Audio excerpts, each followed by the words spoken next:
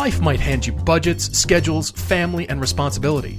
But driving shouldn't be just another chore. We're here to help you find a car you love. Something that fits your budget and your needs, but is fun to drive and makes you look back. I'm Todd. I'm Paul, and this is the Everyday Driver Car Debate. Don't know if you saw, but Tesla's in the news again. Does a week go by without them being in the news? Does a day go by? It doesn't. Not really. So we're going to touch on the current Tesla news because honestly, I know this sounds weird, not because we really want to, but because we feel like it's kind of obvious if we don't. It's the elephant. Let's be honest. Because there's Tesla news we're going to discuss. Yeah. Hopefully I will not rant. Hopefully it will not be at length. So that's happening. We have many other things to kind of catch you up on. We also have, it's a Topic Tuesday. Hey, happy Tuesday to you. We're doing best road trip cars on any budget. William wrote in on Facebook and asked that. And you and I have not discussed how to break this down, what parameters. We've just kind of left it pretty vague. So we're going to jump in for sure. Very curious. After the break, we'll be doing a car debate as well for Honolulu, Hawaii. We haven't done very many of those. I think we did one other Hawaii one in the course something of the show. Like that. One or two maybe. So that's always cool. We appreciate you writing in for that and many audience questions. We'll touch on one audience question right away. Okay. Mark wrote in on Facebook. All right. Could I do the entire podcast in my Western voice? I saw that. Mark, no. No, Mark, not without me bursting into hysterical laughter. But here's the larger problem. Because of the way I do it, because of the breathing it requires, because of the delivery that it has, and the cutting that I have to do. I am roughly 30% slower when I do the voice. And so the podcast... I couldn't do it. See, I can't even do it now. The podcast wouldn't be an hour. It would be like an hour and 40 minutes. Oh, my gosh. And I don't have the patience or the air to be able to... at some point, I would pass out from doing dear listeners, voice. Don't have the energy to listen to and yeah, so we won't do that. But Mark, I appreciate the question. Tongue. So, so that will not be happening. But, the Wrangler ad is out. So if you really need the Western voice, the Wrangler ad is out. Somebody else asked Western me voice fix. if I was required to do that when I was on the air, and I was not. No, I was not. We were joking around, because because of the copy. Yeah, I read the copy and I thought this needs to be Sam Elliott. We don't have Sam Elliott, so I'll do what I can. So it's just one little take. But anyway, loved you in Tombstone. Anyway, you were great, and all your commercials. Awesome. So meanwhile, what's going on with the show? We have. Let's see. We just had. Thank you guys for all the response on the Moab piece. Yeah, this is really exciting. I keep getting, texts and tweets, and we keep seeing a whole bunch of stuff. It's fun. When you see it, this ties into the Amazon discussion that we will have shortly, but this does... I hope you get a chance to watch it because it was just fun. We went with really no expectations between the four of us. Yeah. Your son went along. Yes, he was hilarious, and people are loving him. He was, yes. He does this little, like hand gestures from the back seat. At one point, I say, "I brought my son," and he leans out like some sort of Fosse move and goes, "Hello." Yeah, it's ridiculous. Funny. It really is, yeah. Anyway, so thank you guys. It was really, really a lot of fun to share that with you. Mm-hmm. And that's the style, like we said. We'll do at least one or two of them, probably per TV season, just to take on the adventure part of it rather than just the cars, even though we can talk about the cars all day long. For sure. But this does tie into the Amazon Prime discussion as well because we want you to see this episode. It's still pending. We're ready to have it drop anytime. So that you guys know, we submitted to Amazon Prime early last week. Let me put it another way. We did all the stuff we're supposed to do for Amazon Prime to start releasing as of a week ago. Yeah. But after you do the final button and okay, let's go, then it actually has to grind its way through Amazon's process of approval and posting and that kind of stuff. And that's supposed to take about 3 or 4 days, which would have made it drop on Friday. So we were expecting it to drop on Friday. If you're listening to this right now, it is Tuesday, and I'm still not certain if it's dropped. So I'm sorry. I'm genuinely sorry. Soon. This week, the first 2 episodes of Season 3 at some point will populate on Amazon. The minute they do, we will let you know on all of our social media platforms. Hopefully by the time we do Thursday's podcast, it'll be old news and well up. Episode 1 is on Vimeo, but I know many of you are waiting on Amazon, and it is coming, I swear to you. It literally is out of our hands. That's how far through the process it's gone. Yep. So it should be up there anytime. One last thing. We have a meetup happening in October. Yes, you and I are going to blink, and people are going to be on our doorstep. I can't believe it. Yeah. And a lot of you have signed up. Guys, thank you so much. It is on the website, so if you go to everydaydriver.com, you can find all the details right there. And there's a frequently asked questions, and I know a number of you has said, I'm new. Anything I should know about Utah before coming? No, just come. You'll just really enjoy it. It'll be it's fun. going to be beautiful Good fall time of weather. year, yeah.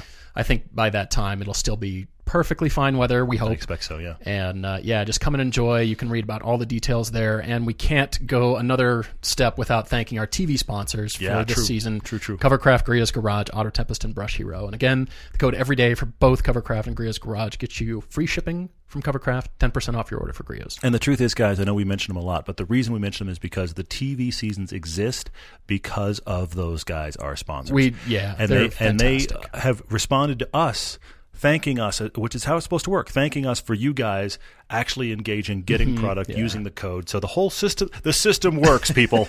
That's what I'm saying. This is how content happens. We figured it out. Well, sort of. Still figuring it out. Yeah, every moment, every day we keep going. Earlier today, you and I were having a conversation over lunch and just going, so here's something we just learned. I mean, this is a constant thing. Speaking of things we just learned, Tesla's in the news. Yes, they are. It had to do with a tweet from last week by the man, Elon, talking about taking the company private at a valuation of $420 per share, which is not where it is right now. Meaning, if it climbs to this point, then I will step out and make it private. Immediately, trading was stopped. And I want to sum this up in a brief nutshell for if you can, everybody I will be wondering. Impressed. Yes. The reason trading was stopped, and the reason this is being investigated not only by investors, the Securities Commission, thrown lawsuits, and the SEC, the Securities and Exchange Commission in the U.S., has launched an investigation. I think some lawsuits already are pending or about to be thrown at him because of his tweet saying funding secured. And it came out that funding was secured by a sovereign wealth fund in Saudi Arabia. Now, summed up, if funding wasn't secured and he knew it by the point of that tweet, that is called stock manipulation. Yeah. Which is why the SEC got involved. Yeah. Which involves federal prison. And people have gone to prison for doing just that. Now, he's backed off. He's issued a statement. You can read it on his website. And there's a lot of backstroking going on, a lot of backpedaling. Of, I've been talking to my team, actually, now. I kind of should have talked to them before I tweeted that out. And actually thought this through a little bit better. But what I find interesting is a bit of irony, because I don't know if you know, dear listeners, the Standard Oil Company got involved as the Arabian American Oil Company of California back in 1933. It's actually on their website, the history of this. And Standard Oil was, and Henry Flagler and John D. Rockefeller started Standard Oil in 1870. They built Standard Oil, I mean, huge fortunes. And that was the essentially what became Aramco, the Saudi Arabian huge oil company. Look at you with the history. I'm loving it. Keep going. It was really fascinating. I will go no further. I challenge you to read up about the history of the Rockefeller family, Standard Oil, and how this all came about. It was Chevron, what we know Chevron to be now. But they signed an agreement in 1933, and it became Aramco then, and that's the oil company that managed all this. And so they were very deep, as we know, into oil. And that's what has made their fortunes as a country. And hugely so, yeah. Many princes and all that kind of stuff. But now that electric cars are kind of the future and this is where everybody's going, and they're now again wanting to invest in an American electric car company with the brand name, wherever it goes, whatever happens to it, it says future. It says cutting edge. It says this is where the future is going. Yes. That's what they did in the 30s. Now they're doing it with electric cars, and they want to be at the forefront of that. I don't blame them. Well, look at the last decade in that part of the world. But they're kind of going about it a little bit crazy. Agreed. Look at the last decade in that part of the world, okay? And I'll go to Dubai real quick, okay? All right. United Arab Emirates, Saudi, all of these countries that have made a lot of money in oil in the 2000s have all come to the same realization, and that is at some point the gravy train stops. And when it does, if all we have is oil, then we go from a country that has wicked amounts of money to instant poverty almost overnight. Now, forget about the fact that many of these countries are dealing with separate social inequality issues, and there's stuff going on. Certainly. I'm not even going into the politics of all that. I'm just talking the economics of the fact that these countries, even though there's huge economic gaps of who makes what, forget that. I'm still talking about their gross national product comes from oil. So they have all tried to diversify, which is why Dubai Yes. has built itself from a desert until the biggest skyscrapers of the world in the past essentially 15 years and is becoming a tourist destination because they've got to have something else. They are the Vegas of the Mediterranean and then some. There's been a lot of diversification into natural gas and liquefied natural gas. So compressed everything natural is gas. about diversification. Yeah. So it makes sense in that regard for Saudi Arabia to be looking at this. But what I find unbelievable about it is the number being attached. the $80 billion being attached to this, which brings me back to, and I don't have it in front of me, but the whole discussion has been that Tesla, based on stock value, is worth as much as GM or Ford. Right. So at this $80 billion buyout, we're still talking about as if somebody walked in and tried to take one of those companies private. Nobody would walk in and try to take GM or Ford private. But yet, having said that, GM and Ford both actually make money. Correct. I find this fascinating. There is a part of me that thinks, I'm not saying this is the only thing, but there's a part of me that thinks, and the stock manipulation point you made is interesting because it does say, here's what I want the stock to be for the buyout to happen. I think that was manipulates. inadvertent. He probably didn't realize or think about that. But here's the thing. There is a real part of this, the way this man operates, Elon Musk, that is, I'm sorry, not from the goodness of his heart. Ready, aim, fire. He was the original investor, so as it makes money, he makes a fortune. He was not the founder of the company. He was an original investor, so he wants the stock to be as high as possible. But there is a second thing that seems to be a tagline on any time he speaks publicly, and that is his ego has been bruised by the people in Wall Street that have shorted the stock, and he has a vendetta against them. And I think he wants to take the company private. I personally think this. A large part of that for him personally is just to burn the shorts. Just to spite them and show them. Just to actually have all them have to pay out a huge amount and him to say, I won. Because if you play the long game on Tesla, I'm not a financial advisor, but to play the long game on Tesla, at some point, their financials will matter unless they're private. So at some point, the shorts will take less of a bath than they would right now. But if you buy out private, then it doesn't matter, and the shorts burn. And I think he wants it because I think it's a personal thing for him. You're absolutely spot on. And there's also, if you do a little bit more digging, as it turns out, even privately held companies, for investors like that, you have to do some research because it depends on the amount of investors. And if it exceeds a certain amount, then you're still not quite out of the... You're still liable for some reporting that could be made public. Interesting. So therefore, that kind of negates the whole point of going private. Now, I am not a financial analyst either. There's but just a little bit of digging, and there's excellent reports on many websites that are, by financial analysts. They're breaking this down. But essentially, what Elon is doing is saying, I've been talking to the Saudis for a while. It turns out they've got a lot of money. Funding has been secured, everybody. Who knew? Yeah. Actually, and it turns out that funding was not agreed upon. It was not secured, and that's why the stock was halted for trading in the middle of the trading day. Really interesting to see how this plays out. And if he's found, actually funding wasn't secured and you knew about it, you were just kind of alluding to a potential deal at a price that you picked out of thin air, because, call me crazy, but why would you pay $420 a share for a company when you could just pay the going rate of whatever it is, $366 or $350? Yeah, agreed. Why would you pay more? But that's where the shorts thing and his personal income comes out of it. I personally think. But this is honestly, forget whether or not any of this happens. This is more of the genius of never advertising, but keeping this company in the news. Every other car company out there is advertising. They have press fleets. They have PR. Tesla has none of this. And yet here we are talking about them again. It's fascinating. Doesn't matter it really whether is it's positive or negative press, right? It's just as long as people are talking about the company. In the news.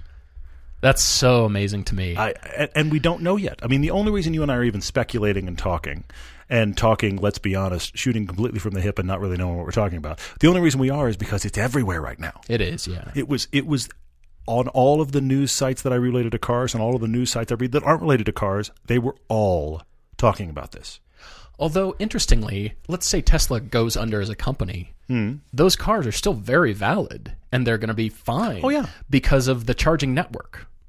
To some degree. I don't know who's going to keep paying the charging network if the company went under, but I take somebody your will point. want to take it over and keep things going. Yeah, there's electric gas stations he's built change worldwide, the name. way ahead of everybody else. Does Musk Motors work? Is that a better... Musk Motors. Usually, I'm bringing back the Western voice for that. No. New from Musk Motors. Industrialists name their companies after themselves. Henry Ford, the Dodge brothers, on and Fisker on. Karma. Come on, it goes. Yeah. Louis Chevrolet, John DeLorean. It's endless. It's a lot of fun, actually. I always thought there was a missed opportunity for John DeLorean to do a Coca-Cola commercial since he was busted for Coke. Oh no! There was a total missed opportunity there. Horrible. I had a whole chase scene where he finally gets pulled over and they pop up the trunk or the frunk or whatever, and here's a bunch of Coca-Cola in the car and he's busted for Coke. There was a total missed opportunity there from a marketing perspective. A Pepsi driver busts him for having Coke or something, like a Pepsi truck driver. Actually, you know what? There we One go. thing that dawned on me in this whole Tesla thing, speaking of Pepsi and Coke, okay? I'm going to go back to the GM and Ford thing. I can't wait for you to land this plane. I know. I'm going to go back to the GM and Ford thing. I keep thinking about somebody trying to take GM or Ford private. Yeah. Both of those companies make money. All right? Right. If GM and Ford are Pepsi and Coke, Okay. then Tesla is Tab. Remember All Tab right. Yes, from the 80s? unfortunately. It was a cola company that came out of nowhere. And when they came out of nowhere, they were the new, interesting, hot, quirky, they're doing cola different. You see what I'm saying Now here? I'm going to look up old Tab commercials on YouTube. But you see what I'm saying here? Yeah, that's interesting. Nobody would have said, oh, well, the one to invest in is Tab. Right. Okay, now I'm not saying that Tesla's going away. I'm not saying that, but I'm just saying Tab's not around anymore. But- Ford but- and GM are. But the point So I'm are making Pepsi and here is Coke. Pepsi and Coke, those are the behemoths. Mm-hmm. Nobody's taking them private because they're the big dogs. And here's Tab that people are talking about taking private at a valuation. Nobody would have said Tab was worth Pepsi and Coke money. Nobody would have said That's that. interesting. My other thought here is SpaceX. This keeps getting compared to SpaceX. Yeah. That SpaceX is private. But here's a big difference in my mind. SpaceX is kind of the only game in town. If you want to go to space, there's 2 or 3 companies total, 2 or 3 including using the Russians, by the way. I mean, Jeff Bezos has his Blue Origin. There are 2 or 3 places, messing period, around. where you can get your stuff to space. There's a lot of ways you can do cars. Yeah, And true. there's a lot of. I actually read the thing this week where Tesla happens to be at the bottom of profit margins as far as the profit margin they make per car. They are one of many players in that area, whereas in SpaceX, they're doing very good work. And they are with Tesla, but they're doing very good work with SpaceX, but they're one of the only games in town. At least their cars aren't built in tents in the parking lot.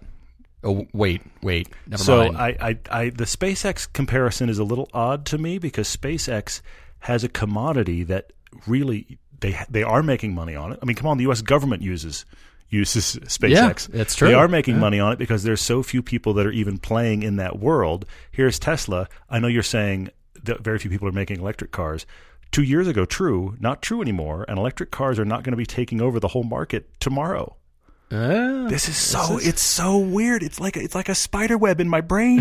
It goes hurts. so many places. So therefore, we're should going to move on. leave it there and move on to the Topic Tuesday that we will caveat by saying this is very open-ended, and that's why we like Topic Tuesdays, because they can change in an hour. And you might think of something, and I guarantee you people are going to write to us and say, you forgot blank car because of the reason. Of course. They're also That going to will write to us happen. about Tesla, too. And Tesla's happening, and probably some financial analysts are going to say how wrong. There will be emails. Because we got it wrong. I know we did, yeah. I'm positive, so that's coming. But let's dive into the Topic Tuesday, which a couple of people, William P. on Facebook and also Mark B., have asked for the best road trip car at any budget. And Mark B. said, I'm hoping you guys discuss this because those of us taking a long road trip out to the Utah Adventure. We'll see. So we have not discussed how to break this down, price categories, criteria, anything. I created a few criteria, some that I decided throw those out because it doesn't matter. Because if you're taking a road trip, you just want something that's going to be fun and you're looking forward to it. Okay. It's kind of my headspace. Okay. But I ended up creating price categories here. Good grief. That I threw out the top upper price categories because when you start spending a bunch of money on a nice car, probably any car is going to be pretty nice to take a road trip in. You we go don't high really enough need to in this discuss world. that You're right. stuff. You're right. But what Fair. about the low end, like the 10 to 15,000 price category, and then 15 to 30, and then I'll go as high as 30 to 45. Cheap Leave it? Phaetons. Oh no. By yourself. Here's the Because thing. when you break down in the middle of Colorado or Nebraska or somewhere, and By you're going to want yourself. to order parts for that car. No. They're going to lead you to the used car dealership. No, you're going to buy yourself a Yeah. used Volkswagen Phaeton, and you're going to buy it on one of the coasts. Here's my terrible idea. no. Buy it on one of the coasts, have no real agenda, drive across the U.S., and if Meandering it the Phaeton. breaks, you leave it there. That's my Phaeton road trip. Hopefully it survives, and then you get a great story out of it. You still have a $5,000 Phaeton, because cheap Phaeton Phaetons, why littering. not? But if it breaks, Right. you just walk away. Wow. The countryside will be littered with Phaetons now. They didn't make enough to litter anywhere. But yeah. Oh, wow. All right. Well, I thought of, the categories. Like usually people think of miles per gallon, and they think of Yeah. cargo space. Mm-hmm. I was just thinking of fast, fun, and comfortable. That's Yeah. really Okay. my criteria. Okay. All right. Miles per gallon, yes. By the way, 2016 Dodge Charger Hellcats are now $56,000. Just in case anybody was wondering and aspiring to. Soon they'll be getting more 45. affordable. Yeah, exactly. Getting ready to be able to be 45. And then Fair soon point. your teenager will be able to afford one. Frightening. Frightening. Was that out loud? Hellcats in the hand of first-time drivers. I can't control my inner monologue. Would you hear that Richard Rawlings crashed one this weekend? Oh, he did? Oh yeah, he crashed one at there was a Woodward. Oh, no. Yeah, they had a bunch of celebrities. We were not invited. Had a bunch of celebrities out for a roadkill drag night, and he did his warm up burnout. Oh, no. That he turned into a run for reasons I don't understand, and then promptly met the wall. Was this on Woodward Avenue? Yeah. Was it the It was the- Hot August Nights cruise? Or? Whatever, yeah, it was Yeah. that thing. So yeah, that was all over the place that Richard Rawlings decided to damage. It was a Dodge sponsored thing, and he damaged a Hellcat quite badly. Sorry about your car. I'm going to leave now. Yeah. Ooh, not good. Not good. All right. Well, just putting that out there. Back to the fast, fun, and comfortable thing. I'm thinking, is size important? Yeah, but I'm also thinking of something easy to clean, because the larger you go, are big SUVs great? Well, sure, they're comfortable and they haul everything, but they're hard to clean. Says the man with the expedition. You know bug both stuff. of these realities. Big and awesome to be in, but how do I get this thing clean? That's all I think about is that rolling windshield, house. the middle of the windshield. I can't reach. I have to stand on the tire to reach over to clean the bug splatters. All right, so we're assuming good condition, basic mechanical checks, that it would run fine. We're not going to bring into that's not a valid choice because the mileage or the age or something like that. Because I do have some 80s cars on the list that I want to bring up as that could This be is cool. interesting because you went to specific cars. I did. went to criteria, and I'm kind of leaving it to the person, Oh, leaving it okay. to decide, because Okay. I thought about it in terms of criteria, because I think it varies wildly based on how you answer my criteria It question. does. It does. And we've made up our own criteria. Sure, yeah. All right, so what's yours? Well, I think the number one question here, because see, when I think road trip, one of the first things I go to is when I used to drive. I did this, I think I did it 4 times in the first 18 months I lived in Los Angeles. I drove from Houston, Texas to L.A. Most of that drive is Texas. That is 1,400 miles, and 700 of it is in Texas. I was going to say half of it's Texas. Seriously, it's my gosh. insanity. But here's the other thing: the West Texas, West Texas, Yeah. between like the outskirts of Fort Worth area and El Paso, it's you, tumbleweeds, and 18-wheelers, and nothing else. There's not a lot out there, is there? It's not scenic. I mean, granted, you could get off at Big Bend and you could drive do scenic roads, but I'm talking about I-10. Does that take you through San Angelo, Texas? Or is that further to the south? I don't remember. I don't believe so, but I don't remember. But the point is, there's nothing there. It's like, thank God for a gas station. There's just nothing Wow. there, okay? I had my old Caprice Classic, because if you listen to the podcast, all we had was Caprice Classics when I was growing up. So, yeah, there was that. This was the late 80s, early 90s. Of course, all we had was Caprice Classics. So, what you anyway, do. so, yeah. But I drove that multiple times in the first 18 months I lived in L.A. Okay. It was always mind-numbing. Audiobooks were my friend. Yeah. But here's the thing, is when I think, like, road trip, sadly, I normally think that. I don't think the eventual road trip I took with my wife in the 300ZX at PCH. So my number one criteria is, what kind of trip? Are we driving cross-country on freeways? Or are we doing a scenic drive down the PCH or the back roads of Colorado? Or Fair, what kind fair. of road trip are we doing? Because what you want changes wildly depending upon the road trip. I agree. And my mindset was usually interstates, freeways, high speed kind of stuff, cruising, but with the ability to you know what? Let's take that exit. Let's go see the world's biggest ball of twine. I don't know what road it's on. Let's go find it. Or whatever. Yeah, or I that see. canyon road. Kind of like you did when you drove the Elise back from L.A. after buying it, but I would not put that on the choices of best road trip car. Yeah. It's great for the offshoots. It's great. It's great for the roads you took away from the freeway, but on Right. the freeway, you're just wishing that the air conditioner worked better. I'm just sticking with the first three price categories because I'm thinking, again, there will be cars that you'll say, why not this car? I own this car. It's the greatest, whatever. But I'm going with a Mazda 3 and I'm going with the CX-5. Two cars from Mazda that will just do great for a great price. You can find them 10 to 15 grand. There's plenty of them, and they'll be comfortable and fun and nimble, and you'll just like being there. Because cars for a road trip, you're looking forward to I'm just getting out on the open road, clearing my head. I'm going with my wife, my girlfriend, my best friend, my whoever, and I'm just looking forward to being with the people. And I'm looking forward to the car, too, because that's going to add to it. And I think at the very bottom end, I mean, you could go cheaper than that, but I'm saying for low price, 987 Cayman is on this list, too. Yeah. You and I found that's a surprisingly good road trip car. Fantastic. You would much more so than I would have ever imagined. Deep frunk. Honestly. Very deep frunk. Has a deep frunk, yes.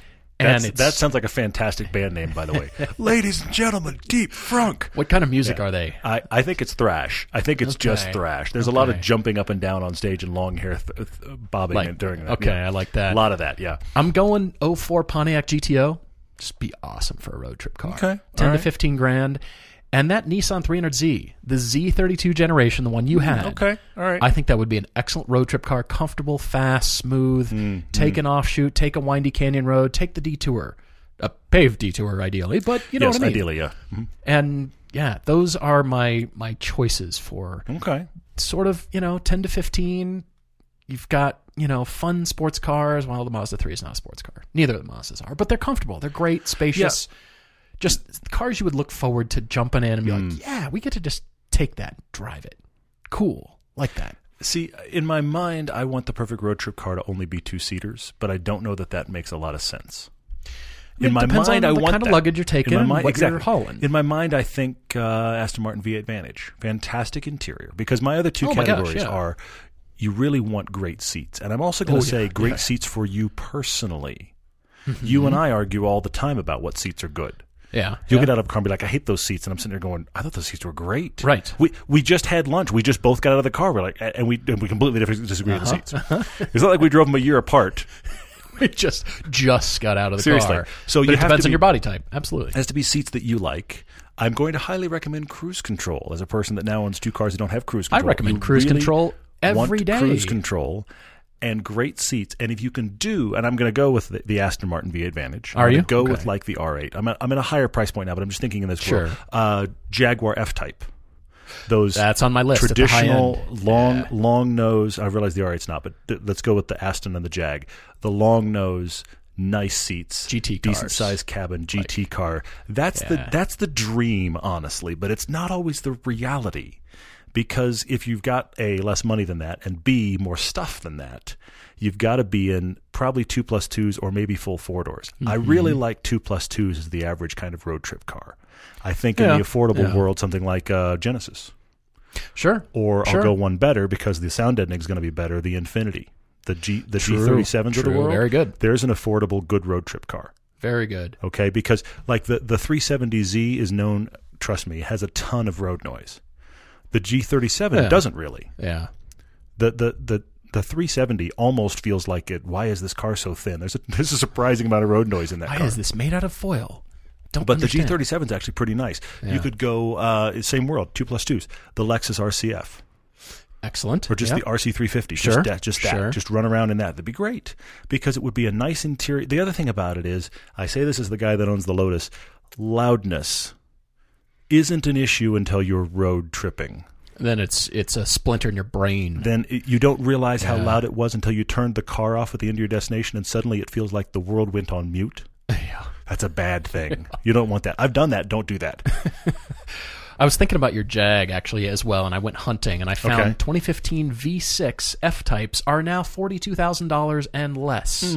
Just thought I'd put that out there. Just, keep that in the back of your brain. All right, $15,000 to $30,000. Any VW GTI. Come on, GTIs are great for the road. Yeah, it's a long road trip easy. car. comfortable, Yeah, good interior. Sure. Again, the Cayman goes here. The 987 Cayman goes here because First gen. maybe you get a little bit of nicer, more expensive, whatever that is, and it falls 15 and above. Any Porsche 928. I've been searching, by the way. I know you have been, yeah. The MX-5 Miata RF. I think that'd be a fantastic road trip car. Hard top. Yes, I like that. Good suspension for road tripping. It does have a suspension for road tripping, and not as much as I'd like it to be for back roads, but road tripping, I see that. With a trailer hitch. Only pulling a semi-trailer. Large trailer. No, it's terrible. But here's the only problems I have with that. First off, you've got to really like your passenger. And it is not a big cabin. It is a tiny cabin with terrible cup holders. I'm sorry to say it. I hate to bring cup holders up, but the cup holders in the MX-5 are awful. They're at your elbow, and if you have a manual transmission, you now have the option to have a beverage that is in the cup or to shift. Okay, how about east of the Mississippi? Lengths, going east to west. Okay. We'll stop at the Mississippi River and trade up for something. And we're not buying any beverages. The only other problem with the RF is, unfortunately, it has a surprising amount of wind noise at the B pillar, which is kind of too bad. Even though I really like that car. It's probably the MX-5 I would buy, honestly, but it has a surprising amount of noise. The first thing I have to do is lower the seat somehow because my head hits the roof, but that's just because I've got the weird torso. Well, and they've got thicker, roof, the lining in the roof and all that stuff. Yeah, but I'm just thinking it's a small GT car with softer suspension. Yes, I do get that. I do get that. But this is the one, again, you don't want to be on I-10 headed toward El Paso. You want to be in the middle of Colorado on a back road. True. Very true. Okay, so 30 to 45. We'll stop here for now. First-gen Acura NSX. Oh, you know what? That's a surprisingly good choice. I think that'd be comfortable. That's a really good choice, actually. Maybe a duffel bag. Maybe by yourself and a regular suitcase. Well, but here's the thing. Get the, what is it, like the 96 and above that has the 6-speed? Get the 6-speed, which I like the 5 a lot. Watch our original NSX piece. I actually like the 5 and the way it's mated and the way it pulls really, really well. But the 6 would get you a better highway upper speed gear. Because that engine's awesome to hear whining when you get it way up in the RPM, but you don't want to do that on a road trip. You're right. Absolutely. Okay, I have to say it. Any Porsche 911 in this price category. Yeah. But I'll jump to the E39 BMW M5. How fun would that car be on a road trip? Yeah. That's kind of a best of all worlds. That would be rolling. And I have to mention the M3, the E90 series M3 that I drove out for our review. That's true. You drove it from LA. You drove from LA to Utah. They noticed the miles, by the way. Pulling an oil tanker, but you had a fantastic time, yeah. And then I'll say the GLA 45, the AMG GLA 45. You think so? It'd be really good. Okay. It's kind of a nice balance. It's just big enough. Yeah. It's not buzzy. It's not hatchy, like just whiny buzzy. It's got that comfort level going, but still sporty and spry. I think you'd be pretty comfortable in that. Okay, I didn't do a whole lot of specific cars. I just thought about how are you tackling this. I mean, if you want to, I still like I'll go this way. I still like to buy the really cheap, formerly expensive sedan option because there's a part of me when you say road trip like this. I don't know why this happens in my head, but there's a part of me when you say road trip like this that I think road trip without purpose, which by the way is not something I've ever done. There's a part of me that just wants to start on a coast, buy a $6,000 Audi A8. Are you alluding to a new TV episode that we need to go shoot? Just start driving. Let's take that. That road could be interesting because then because invariably, even if you try to take the fun roads and you're doing a cross-country road, you're going to wind up on a section where, Kansas exists. We're just doing 80. Wyoming. And I can see the horizon from here. Montana. But some of those places have got actual undulations in topography. I'm talking about just it's me and cornfields, okay? And so you want something it's just wheat, pretty much. Good stereo, nice seats, lots of room. We're just sawing through miles. Those are what the big sedans are made for. The Chargers of the world, the A8s, the Phaetons. Yes, I'm going there. But there's a part of me that just inexplicably wants to buy one of those cars from one of those shady used car lots on one of the coasts and film the experience and just start driving and see how far we get. Oh, my gosh. I don't know why when somebody says big road trip, I think that, but I always think that. Apparently, it's an episode we have to do at some point. Why is an Uber calling way out in the middle of Kansas? Well, our car broke down. We're just leaving it right here. We need an Uber it's fine. To keep going on. It's the Phantom Phaeton. It's just going to live right there and become a planter. It's a haystack. Just leave it. It's that Cadillac Stonehenge thing, but just with one Phaeton on the side of the road. Cornfield, Phaeton, cornfield. Okay, we could obviously keep going. Yes. These might change. I had a whole bunch of stuff at the top end. Like I would take a Corvette over a Camaro because of visibility, comfort. I'd take a Corvette all day long over a Camaro. Surprising amount of space in the rear hatch. Yeah. Really good to road trip, actually, as long as you have tires. This is my only caveat to your Camaro Corvette thing. Okay. I agree with you. It is funny. It is kind of insane to think that you think Camaro versus Corvette. You think of like the profile of both those two cars, and you realize that the Corvette has far better visibility. That's kind of insane to think about. And I think a better seating position. I agree with that too. But here's what's funny. When we had that Z06 last year for our California episode, they gave it to us in the rain. And the tires were already pretty much done. Well, yeah. And it was my job to road trip this car an hour at forgot night about in that. the rain. I forgot. Probably because I wasn't driving. Yeah, exactly. You I was were following in the minivan. You were with Edgar in the minivan, Yeah. and I'm in the Z06. All the gear and everything. And every bit of water on the freeway was not a question of, am I going to hydroplane? It was just a question of, for how long? Okay, so now we have to just pick June. Only do this in June. Road tripping. That's it. With no rain. No snow, nothing else. See, this could go on But if it had forever. been new tires, I would have been fine. It's just they were not new tires, and they were the barely rain legal tires to begin with, and now it's pouring rain. Because every journalist just baked the tires. As soon as you get a Z06 Corvette, what are you going to do? Leave tire marks. Right. Yes. All right, we could go forever, clearly, but we've got to stop for a quick commercial break. We're going to come back with a car debate very soon, guys. You can find a lot of weird and surprising things in cars. I mean, some people have, I don't know, petrified French fries or melted crayons. But one thing that shouldn't surprise you are Continental belts. I'll bet you didn't know they're original equipment in tens of millions of FCA, Ford, and GM vehicles that roll off the assembly line. They're also original equipment on the majority of BMWs and Volkswagens. Now Continental is launching an aftermarket line of the Multi V-Belt. It's their original equipment technology series. And Continental has an OE Technology Series Multi V-Belt for 98% of the vehicles on the road in the US and Canada. Hey, you get enough surprises working on cars and trucks already. A belt shouldn't be one of them. So go with the Continental OE Technology Series Multi V-Belt. It's the belt with original equipment pedigree. You can get the full story by visiting oetechnologyseries.com. If you love sports, you're going to love Revenge of the Jocks with Martellus Bennett. He's a Super Bowl champ, but he's more than just that. He talks about being creative, being an activist, being an overall culture shaper. He's not a one-trick pony. You can listen free to this show each week exclusively on Apple Podcasts, PodcastOne.com, and the Podcast One app. If you love the show, share with a friend and leave a rating and review for that one and this one. And in the world of self-improvement, you may also like the Dr. Drew Show, or how about the Jordan Harbinger Show, or even The Good Life, only on Podcast One. Everybody's got a to-do list. You know, drop off the dry cleaning, pick up some milk. Here's an idea. Let's save hundreds of dollars on car insurance to that list. And the good thing is, you don't have to drop off or pick up anything. All you do is go to geico.com, and in 15 minutes you could be saving 15% on your car insurance, or maybe even more. Got extra money in your pocket? This just may be the most rewarding thing you do today. Hey guys, I think I've mentioned this before, but I actually used to host a country music station. We have a new sponsor. It's Wrangler Jeans, and I read the copy and I thought, there's only one way to do this. Deep breath, Wrangler Jeans. You ready? Everybody has a favorite pair of jeans. The pair that fits perfectly and always looks great. The pair you wear out at night, at home, on the couch, at work, wherever. No one knows this better than Wrangler, the authority on jeans. Using their expertise in comfort and durability and applying it to a new line of modern fits and styles. Wrangler jeans are made for the modern-day adventurers, the go-getters, the folks who like to keep moving, whether you ride a bike, a bronc, a skateboard, or even drive a car. Classic or modern styles, a range of fits, a price that works for everyone. We've even got vintage re-releases. Wrangler has something for everybody. Visit Wrangler.com and check out their great selections of jeans, shirts, pants, outerwear, all for men and women. Wrangler, denim made for the modern world. That was proper. Yeah. Technology Truths, brought to you by Geico. Technology Truths. Truth, you will certainly send any text about your supervisor to your supervisor. What's with Janet's bangs? Did she lose a bet with a weed whacker? LOL. And send.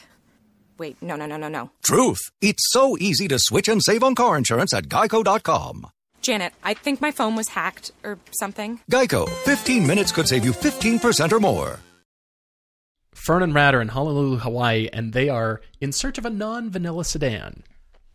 And just reading their email just made me think, there's a lot of people that would love to live in Hawaii, but obviously not everybody can. But man, there's traffic there, but they're looking for something that is going to move them on, that will serve some family needs, we'll say, space, but still having the comfort and luxury. But you've got to hear their story here, because both Fern and Rad are into cars. He's a son of a mechanic, been driving stick since, well, he was 13, apparently. He's owned a Honda VFR 750 crotch rocket. He's had an 88 Accord manual and, what else? 91 Accord EX with Brembo brakes, 87 Acura Legend, 95 Nissan Pathfinder, and an 05 Titan SL pickup truck. And she's had a 93 Saturn S2. Awesome. Yay. But she did move up to an 09 manual Mini Cooper S, which is very cool, that they have named Domina. This is the name of the car. And Domina has been their companion for nearly a decade, but now it's time to move on. They're a little bit older, of course. They've got a small dog, and they're driving family members around. So I think people are visiting them when they realize they're in Hawaii. Yeah, exactly. Hey, can we come crash at your place? They love manual transmissions, but her family is mostly Lexus, into the Lexus family. As a matter of fact, her uncle's a salesman at a local Honolulu dealership.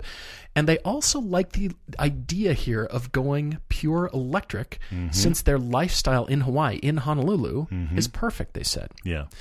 So 3 cars that they're interested in so far is a 2018 Mazda 6 with the signature trim, Okay. 2018 Honda Accord Sport, or a 2015 used Nissan Leaf, if they can find one.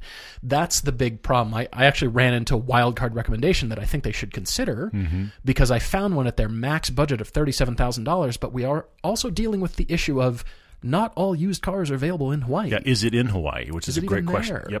Yep. So we've got to dive in here. The current Mini Cooper S exists. This is what we're interested in, or they have been interested. They love the car, but they're looking for something more reliable sedan, practical hatchback. Don't want to sacrifice, like I mentioned, the comfort / luxury part sport. But should they go electric? Should they stick with something like that 2018 Mazda 6? And they've got a short commute here. So daily commute is 40 miles total.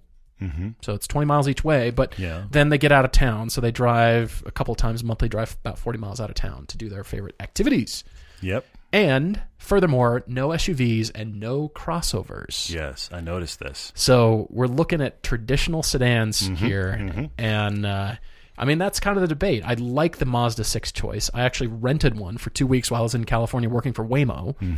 You got Waymo Mazda 6 time. I did. Yeah. I got some proper time in it, and actually went to lunch and took some of the designers with me, and they were really admiring the car. And what is cool this? Car. I said, Mazda 6, it's awesome. Yeah. And I think I had a 2015 or something. It's not even the new style, the updated style. And we were just, this is a great car. It drove great.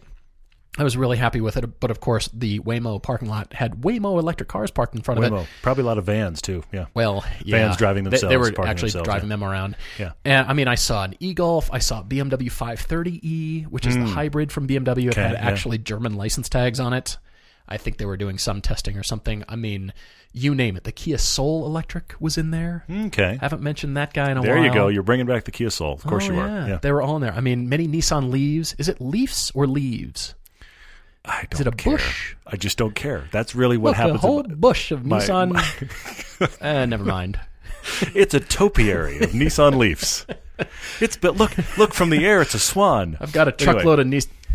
What? Never mind. I've got cars in the back trailer here. I'm bringing them in. This transport is now a tree. Yes. Of course, all the Teslas, Model 3s litter the landscape in Mountain View. They're everywhere. But I was thinking about the electric thing. I do love this Mazda 6 suggestion. I think you would be very pleased. And I went looking. I agree with that. I found at the dealership a 2016, I think. No, 2018 Mazda 6 iSport for $17,000, only 20,000 miles, and a 6-speed manual. This could work. They exist. Yeah. Which is very cool. And I was thinking about, electrics, hybrids, like you were talking about, and it just so happens, Fern and Rad, that the $37,000 price cap is exactly the starting point for a Chevrolet Bolt. I don't know if you knew that, But if you go to the Excellent website, it's point. $37,000 and change. I don't know if that was point. like you slid that in there, or if that was a ringer, or you Well- just wanted me to knock that ball off the tee. But $37K That's for a Chevy excellent. Bolt. But if you buy one immediately, you could still get the tax incentive. Correct. It takes the 7,500 tax credit thing still happens. You're above your budget, but that's the trade. I mean, you've got to buy it like the second you hear this podcast because it's about to be done. Because the rule is it's 200. The minute an automaker sells 200,000 electric vehicles, Tesla has reached it. GM is right behind them because GM, let's be honest, sold the EV1 that has been selling the Volt, which counted. yeah. So they are right behind it in tallying it up. But you might get it if you buy one right now. Hurry. Okay, so I considered the Chevy Volt just because of the longer range, takes the anxiety out of everything, and the newer ones can be had for way less than $37,000. I had the Volt on my list as well. I think it could be a real great I option. like the Bolt. I think they'd be surprised by the usability of the Bolt. I wonder if the problem with the Bolt in this scenario is that it really has much more the CUV styling, unfortunately. Well, mini CUV. It is. Mini, It's super like mini. It's like an upright hatchback. It's like a Honda Fit is what it really looks. It actually kind of is is the the Fit a category. CUV? Yeah. Well, but as much as we're blurring the lines, Yeah. it isn't. But that's like the stutter step before the GLA shape. You know what I mean? Yeah. So I wonder about if the shape is passable of the Bolt, and that's why I like the Volt. I think the current Volt sedan does a good job. I like the first gen, but the current Volt sedan does a good job of being just a nice sedan shape that is also not look at me, which is what a lot of the electric cars try to be. Is look at me. Sure, It isn't. sure. It's just a nice sedan shape. Does Tesla do that? The look at me thing? Do they? Oh yeah. Just curious. Does their founder do that at all? Not at all. Not at all. I don't think so. All right. So my wild card here is a Kia Stinger. Wow, that is a wild car. And it's out there, but Okay. you alluded to space and luxury and comfort. I agree with know all of that. you wanted the manual transmission, but they said, all right, well, we might consider if, we need to, one thing rises to the top as higher priority.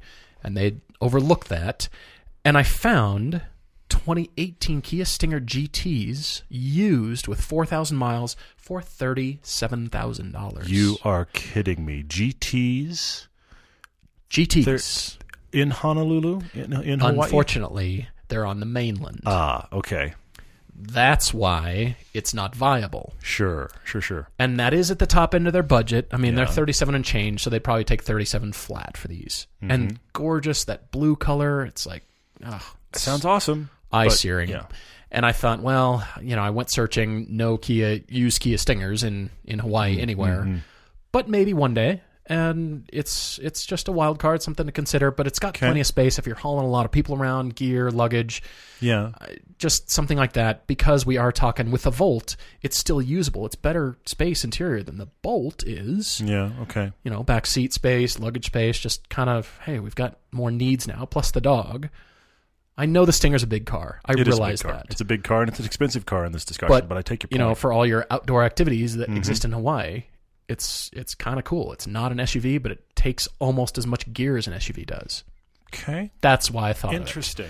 But it's not viable again because all of them are on the mainland, and there's no bridge to Hawaii There's yet. no bridge. Yeah. Yeah, you just you turn left right there, go west. Turn You're gonna left be fine. at You're gonna be San fine. Mateo Yeah. and keep going. I've got a couple of wild cards here. Actually, the Volt is one of my favorites for this discussion. Sure. I actually like that Mazda 6. I see that. You, of course, could shop Accord hybrids. Yeah, I like that. You could shop that. I'm trying to think. That's the kind of the more normal stuff. Then I'm going to get a little bit into wild cards here. You talked about having Lexus, family connection to Lexus. This is not a great-to-drive car, but the CT200H, which is kind of the Lexus hatch with the Prius running gear. Interesting. Keeps it in the Lexus It's fam. not a huge enthusiast car, but it's like the better packaged Prius. You know what I mean? And I thought that's going to be a nice place to be. It's a hatch shape. I don't know how better much blank anything is any other car but a Prius. Fair. But I'll tell you my favorite wild card here. Okay. And I've looked them up, and they're there in Honolulu. Oh, really? For your budget. I've got a page in front of me right now, 10 of them, well within your budget. Why not a BMW i3? The thought crossed my mind. Rear-wheel drive. It crossed my mind, yeah. They only have about 100 miles worth of range, but your commute is 40 miles. That would work. They're about a Leaf in terms of comparison there. And they're much better looking and more interesting and nicer to sit in. That wasn't hard. True. Now, they don't have a lot of rear space. They have, but they don't have a lot of rear space. I don't know how often you're hauling people. You don't really say. You say people come and you have to haul them around, but how often? Is it rare enough that if you get a lot of people, you could rent something when they come in? Because it's that trade-off. And how's churro in Honolulu? I haven't even looked. Right. But could you rent something when they come in? If the rest of your life, you only need the two of you, let's haul around an i3 is fine. Get the i3. You can I've actually seen them around here with good roof racks on them. I've seen everything from stand-up paddle boards to bikes on the top of an i3. And so the electric part of it makes me think the electric charging infrastructure in and around Honolulu and the main areas are probably pretty decent. And you'll have to get, the heavy-duty charger for your house, but you're already considering electric cars. And for some reason, the BMW i3 was not on your list, and I think it's the hidden interesting choice here. So that's my wild card, but look, I've got them here in front of me. In Honolulu, I looked it up, in Honolulu specifically, for everything between $21,000 and $35,000. I'm talking used ones. New, they're expensive. The brand new one, by the way, I just looked. There's a BMW dealer in Honolulu that has two right now, and they're both almost $60,000. Are you kidding me? $60,000 but for here, that? Yeah, it's like 56 and 58. No. But here I am with between $22,000 and $35,000 for 2015, 2016s. Yes. Yeah. Interesting. And it kind of keeps it in the BMW family. They're already in the Mini Cooper, so they might kind of like to keep it in the family there. I think there's a serious contender there. Hopefully that helps. What's your Lexus family going to say to that, though? Got the competition there. But Lexus doesn't make anything. If Lexus will make a direct competitor, then the Lexus family can complain. Yeah. Okay, we've got a lot of questions to jump to. I am starting out with Eli Miller 64's question on Instagram. Okay. Saying, Paul, you love Porsches, but you've never owned a 911. Why? I can tell you why. It's because I've discovered Caymans. Mm-hmm. I do love 911s. I plan on having a 911 in my life. I just don't know when yet. But my first car was a 928, as you know. Mm-hmm. And then first Porsche. First Porsche. Well, yeah. That's your first car. I can't believe that. I can't believe I'm saying that. You have a sentence that begins, my first Porsche. Well, yeah. Sheesh. Yeah, it's astounding to me. So, yeah. Had that 928. Loved it. Fell in love with the engineering, the quality, the mark, the racing, all those kinds of things. And then at that point, I was able to afford another fun car, and you and I had discussed this endlessly. Yeah. I didn't want it to buy it for the flashiness. That was a big concern of mine. I didn't want to just, I love Porsches, but I don't just want to get something that would say flash. And at the time, I was living in LA, and everybody has 911s. I couldn't get into a 911. Yeah. It was too much money, and how do I get into something Porsche? And right about that time, Caymans had come out, and used ones were within my budget. And that's why I went after the Cayman and loved the mid-engine configuration, loved the small, sporty nature of that car. Yeah. And I've fallen in love with Caymans. I really have. Like I said, I hope to own a 911 in my life. I know I will. I'm calling it now. I'm going to own a 911 You will, at some point. for sure. I just don't know when that is. And for now, Caymans are just so awesome. They keep getting better, and they're so legitimate as a real Porsche. And you might think, well, all the rest of the lineup isn't true. Like a true enthusiast would call any car but a 911 the fake whatever. They're not true not Porsches. The real Porsche. Yeah, okay. It's not true because the thinking applies to everything they build. Mm-hmm. And that same approach, that same kind of thinking, engineering, all that stuff. And so I'm working my way there, but still I'm in love with Caymans. I can't believe how good they are. Here's the thing, and I said our 50 years of 911 film, I talked about this a little bit, and that made me really respect the 911. And I'm not the Porsche guy, and it made me respect the 911 enough that the part of me went, I'd kind of like to own one. I have to admit. And our friend Ty, who listens to the show, he's got a 997 red when we saw gorgeous. it today. Man, that's a pretty car. So cool looking. That's an 06, by the way. I was walking to my Lotus as you drove by me in the parking lot. I'm walking to my Lotus, which honestly is pretty much the ultimate look at me car in any crazy parking lot in the middle of an office park. So I was being that weird car, and his car drove by, and I just thought, that's a really cool car. So I have a soft spot for them now, but I agree with you. The Cayman is the better car to drive. I hate to say it. I mean, granted, it doesn't have the super. I mean, this is the whole discussion.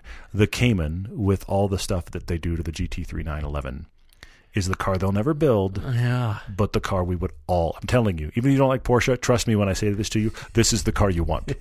Doesn't exist, but that's the car you want. All right, so what else did you find here? OSU Cherokee wrote in on Facebook with a question that actually makes me hurt. I saw this. He and his wife are planning a trip from Oklahoma City to Portland, Oregon. The question is, they're going to go to the Indy race, okay? The question is, they're looking at a 4-day weekend, Thursday to Monday. They have a big 2015 F-Type S, which sounds awesome. I like it. We're talking about road trip cars. That sounds cool. And it's convertible, too. Should they do this as a road trip? Okay, this really makes my head hurt. Here's why it makes my head hurt. I looked up our friendly Google Maps. This is 1,900 miles one way. Is it really that far? It's 1,900 miles.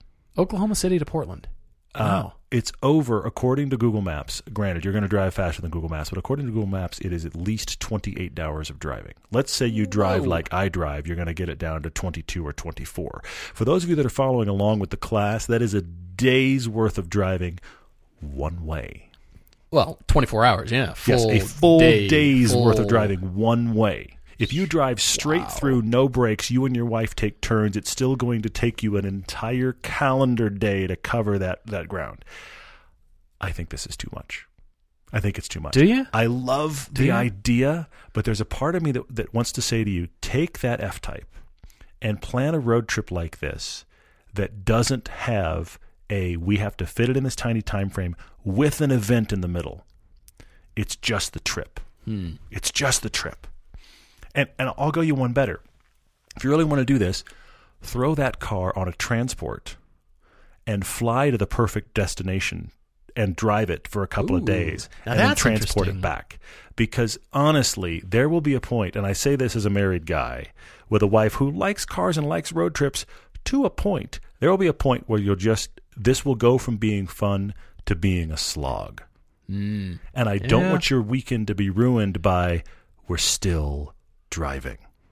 I love the transport. It's extra cost. It is. But I do love the idea of them driving their Jag around Portland and enjoying their own car.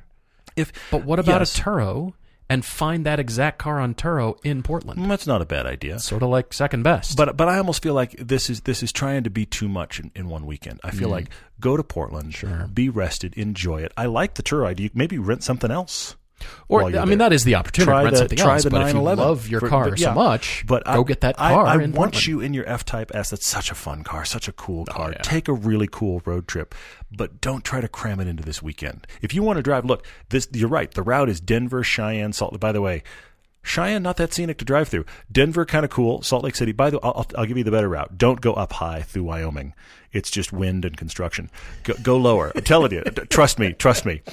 Go lower. Go Denver. Go I-70 and then come up 40 into Salt Lake. Pretty drive. Sure. Pretty drive. Oh yeah, I definitely see that. So Oklahoma City. Load that F-Type. Not this same weekend. Load that F-Type onto a transport. Meet it in Denver. Drive it to Salt Lake or Boise, let's say. And then put it on a transport. You fly home from Boise and the car comes and meets you. I think that's a better use of your time and money. A 24-plus hour drive one way to get to Portland. Wow, I didn't realize it was that far. In a weekend. And then you got to drive back. You got there and you're still talking to your spouse, but now you still got to drive back. Honey, I sold the car in Portland. I got us plane tickets. Forget it. We're leaving the car We're right outta there. here. We're leaving the car. We're done. D. Griff Goes Places asked if we miss anything about the LA car scene. Yeah. The roads, people, car variety. Yeah, definitely. I mean, there's a lot to love about so much there. And, of course, California is wild and crazy about cars, and there's so many cool places and cool events to go through. However, I was thinking about this actually today, thinking about Moab, just thinking about that JL piece and going, we pretty much have some of the world's premier off-roading right here in Utah. We do. Then I thought, well, we have also got Bonneville Salt Flats, like the premier high-speed. Yeah. I mean, you want to go fast for a long way anywhere in the U.S., it's the Salt Flats. Fair point. And I thought, okay, well, we've got great canyon driving here and great roads around here. And we've also got a world-class racetrack. We do. It's awesome. I felt like, wow. UMC, And there's such a car community here. a lot of it's hidden away more so. Californians will get their cars out at the drop of a hat because For sure. It's the future. The weather doesn't exist there. It's only fires. It's only fires and Oh my sunshine. gosh, One of the that's two, awful. yeah. But, Californians, of course, drive everything year round, where it's very different here, where people tuck it away for, only bring them out during the right months and careful, so you don't see them as much. But there's cars here. There's a community here. Yeah, hugely so. And I just thought, wow, it just seems like so underrated here, and it's just not talked about and not I agree. acknowledged. It's the big surprise of when you and I moved here was discovering, that's here too. Yeah. Everything's car related. It's amazing. But there's so much in LA, so much in California that it kind of dwarfs the amount in Utah, I'd say. I'll tell you honestly, the only thing I miss, genuinely, the only thing car culture-wise I miss is the ability to do a canyon drive any day of the year. Yeah. During the winter months. Because the problem that we have here is there's about 4 months solid here where all of the really good roads, you just can't go do them. You just physically cannot go do them. They are road closed. Yeah, they have 6 to 8 feet of snow on them. Well, but even forget that. plowed. They've actually They're just, closed. they've got the gates closed. Even if for whatever reason, like last winter, it was a light winter, you still can't get up there. Okay? Yeah, right. The LA roads is just like, well, if you want to fight your way through the traffic, you can go do that road right now. And I do miss that because you have those days, if you're car freaks like we are, you have those days where it just strikes you, know what I'd like to do? I'd just like to go decompress and go for a great drive. If it's February in Salt Lake, it's not happening. It's true. It's true. Skiing's happening. Yes. But yes. Trade-offs. But you're not going to go for the drive. That's a trade-off. I mean, it's not really a bad thing, but that did happen. Yeah, right. Chris Soon wrote in. This is on a similar question. He asked about California Highway 33. Have we ever driven this? Oh, yes, my friend. Oh, yes, my friend. Yeah. We have actually, I think, I'd have to go back and think, yes, now that I think about it, it's absolutely right. We have an episode on Highway 33 in every season of the show. Yeah. It's an amazing road. This season, season 3, the Honda Civic Type R versus the Focus RS is on Highway 33. It is an amazing road. It is near nothing. Speaking of fires, parts of it's pretty much moonscape and burned out. Yes, which we used as a result. Yes. But it is near nothing. It's a great road. And the interesting thing about it is about every 5 to 10 miles, it changes its style. It's got a tight technical portion, then it's got a long, big visibility, kind of fast sweeper portion where you can see forever. Then it's got a tight mountain pine tree portion where it's like, don't go through that guardrail. It's really cool. It's a great road. And so, we've used it a lot. Right. Well, there's a question from Ryan Enns on here about smoothly cornering a canyon road when 2 of his 5 family members get motion sickness. How do you do this? He said, it doesn't matter what vehicle I'm in, what apex I clip or don't clip, or the reasonable speed, his driving induces a left-hand smack or right-hand door grip from his wife. He says, by the way, the vehicle that he does it in is a Toyota Sienna, which has the cornering capability of a Canadian Moose. I like that description, by the way. That's a new favorite. That's funny. Ryan, you mentioned it doesn't matter what vehicle, but I kind of think it does. I think that's fair, too. Yeah. And it depends on how strapped in and how well the seats fit the person. Mm-hmm.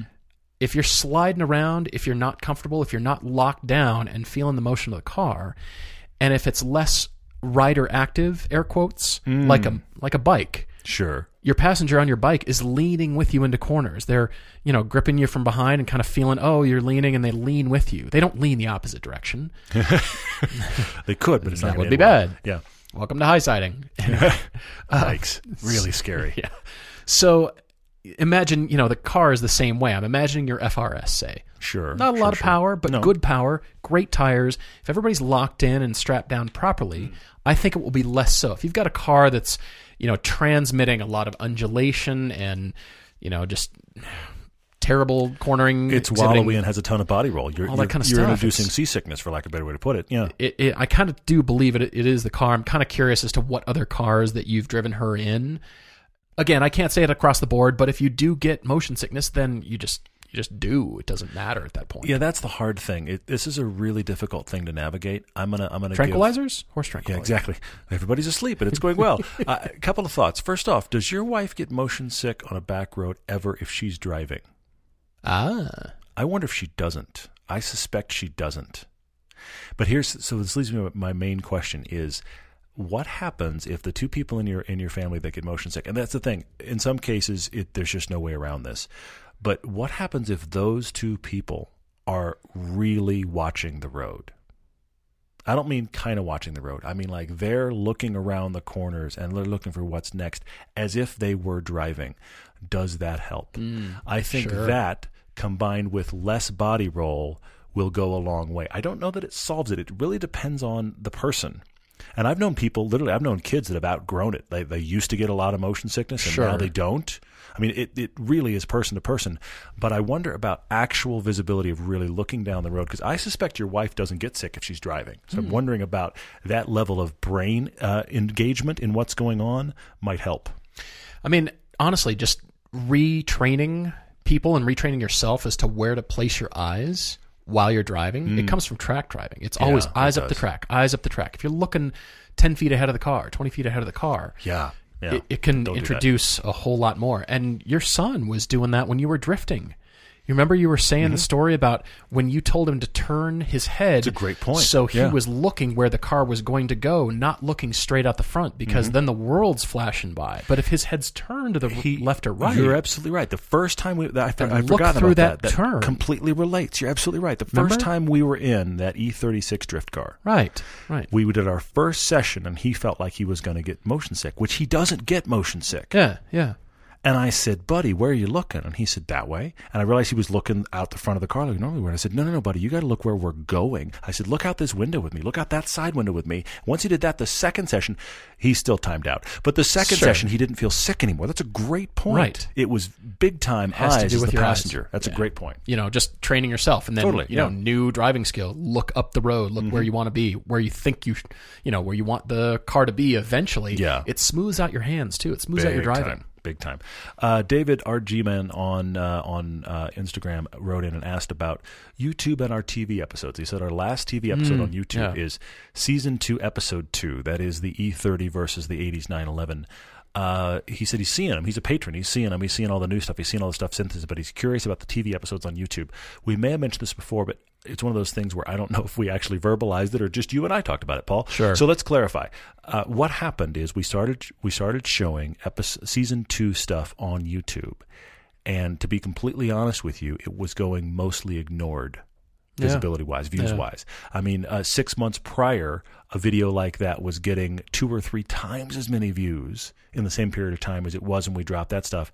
So by the time we got to 2 episodes into Season 2, we realized that our Fast Blasts were doing just as well as those were. And we had other opportunities to put the TV stuff out where it could make money behind a paywall. Yep. We just realized there wasn't a whole lot of point in putting the TV episodes on YouTube anymore, so we've decided to not do that going forward. I'm sorry if we haven't communicated that clearly. The YouTube channel will continue to exist. Fast Blasts are the main thing. There's the long terms coming up. I've got a Kion one. You've got a Cayman one and an Expedition one. Yes, I do. I'm going to do another one on the Lotus, so a lot of long-term stuff coming up. We've got a couple other comparos we're thinking about doing that'll be YouTube only because they don't really work for TV episodes. And as you may have heard, we're talking about mountain bikes and motorcycles and classics all being added. So there'll be YouTube content that will be a little broader, but it will not be the TV stuff. The TV stuff will be specific to, think of it this way, any way you watch TV. That could be Velocity, traditional cable, or more online streaming, but that stuff. Right, exactly right.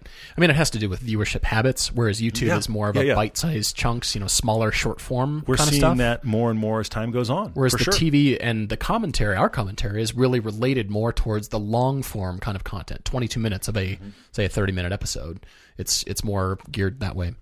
Russell G asked, how do you know if you can trust a car dealership? Russell, I don't know if you mean for car sales or service or kind of what aspect of a dealership. Reviews, my friend, but not just Google reviews or Yelp or something like that. I mean, depending on the type of car they sell, whatever enthusiast car they sell, go try to find some of those forums, say a Mustang. Oh, interesting. And do Mustang owners on that forum over here, what do they have to say in the threads about said dealership? Interesting. Because that's where you get the real stuff from enthusiasts, the real honesty. Even though most people are pretty honest and straightforward on the Yelp and the Google reviews and all that kind of stuff, whatever it is. I had a good experience, whatever, but from an enthusiast standpoint, say it's service, hey, I took my Mustang there and man, they did a great job, or those buffoons, they didn't put on an oil filter or something, like that. You'll really find that on the forums. But it's a little bit harder to find, but that's where you'll really get the straight talk from the enthusiasts. What I also find interesting, and you've talked about this before, sometimes when you look on the Yelp reviews and those kind of things, what can also be more interesting is if you read those, read a scathing one and see if the place responded. Exactly. And if they responded, how did they respond? That's a great point. Because sometimes they respond very well, and sometimes they respond in a way you're like, okay, not taking you my business. Right. I mean, usually either the general manager or the owner of the restaurant or whoever will jump in and say, we're so sorry you had a bad experience. If you come back, we promise to make it right. Yeah. Those are good. Yeah. Or if it's very defensive and you don't know what you're talking about, there's plenty of people that like this place. Maybe take that with a grain of salt. For sure. All right. Anything else on here? Real quick one from David Pirro. I mean, there's a lot. There's a ton, but I did want to cover this one real quick.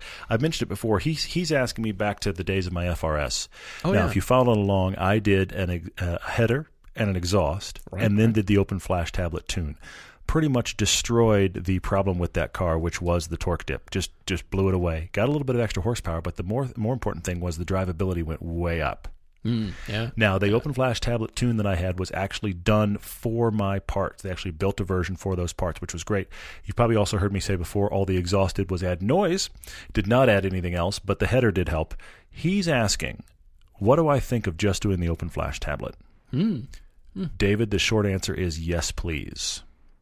I would say it did 60% of the improvement was the open flash tablet. So you could just do that, not do a header, not do an exhaust, and still get an improvement out of the car. Fantastic. Guys, thank you for writing in. There's so many questions we didn't get to, but please keep asking. We love talking about random stuff, of course, and thank you for your support, watching everything. We hope to announce everything live on Amazon Prime shortly. There's always things to share, for sure. Oh, yeah. Yep. Guys, thank you again. Really appreciate it, and we're looking forward to next time. Cheers.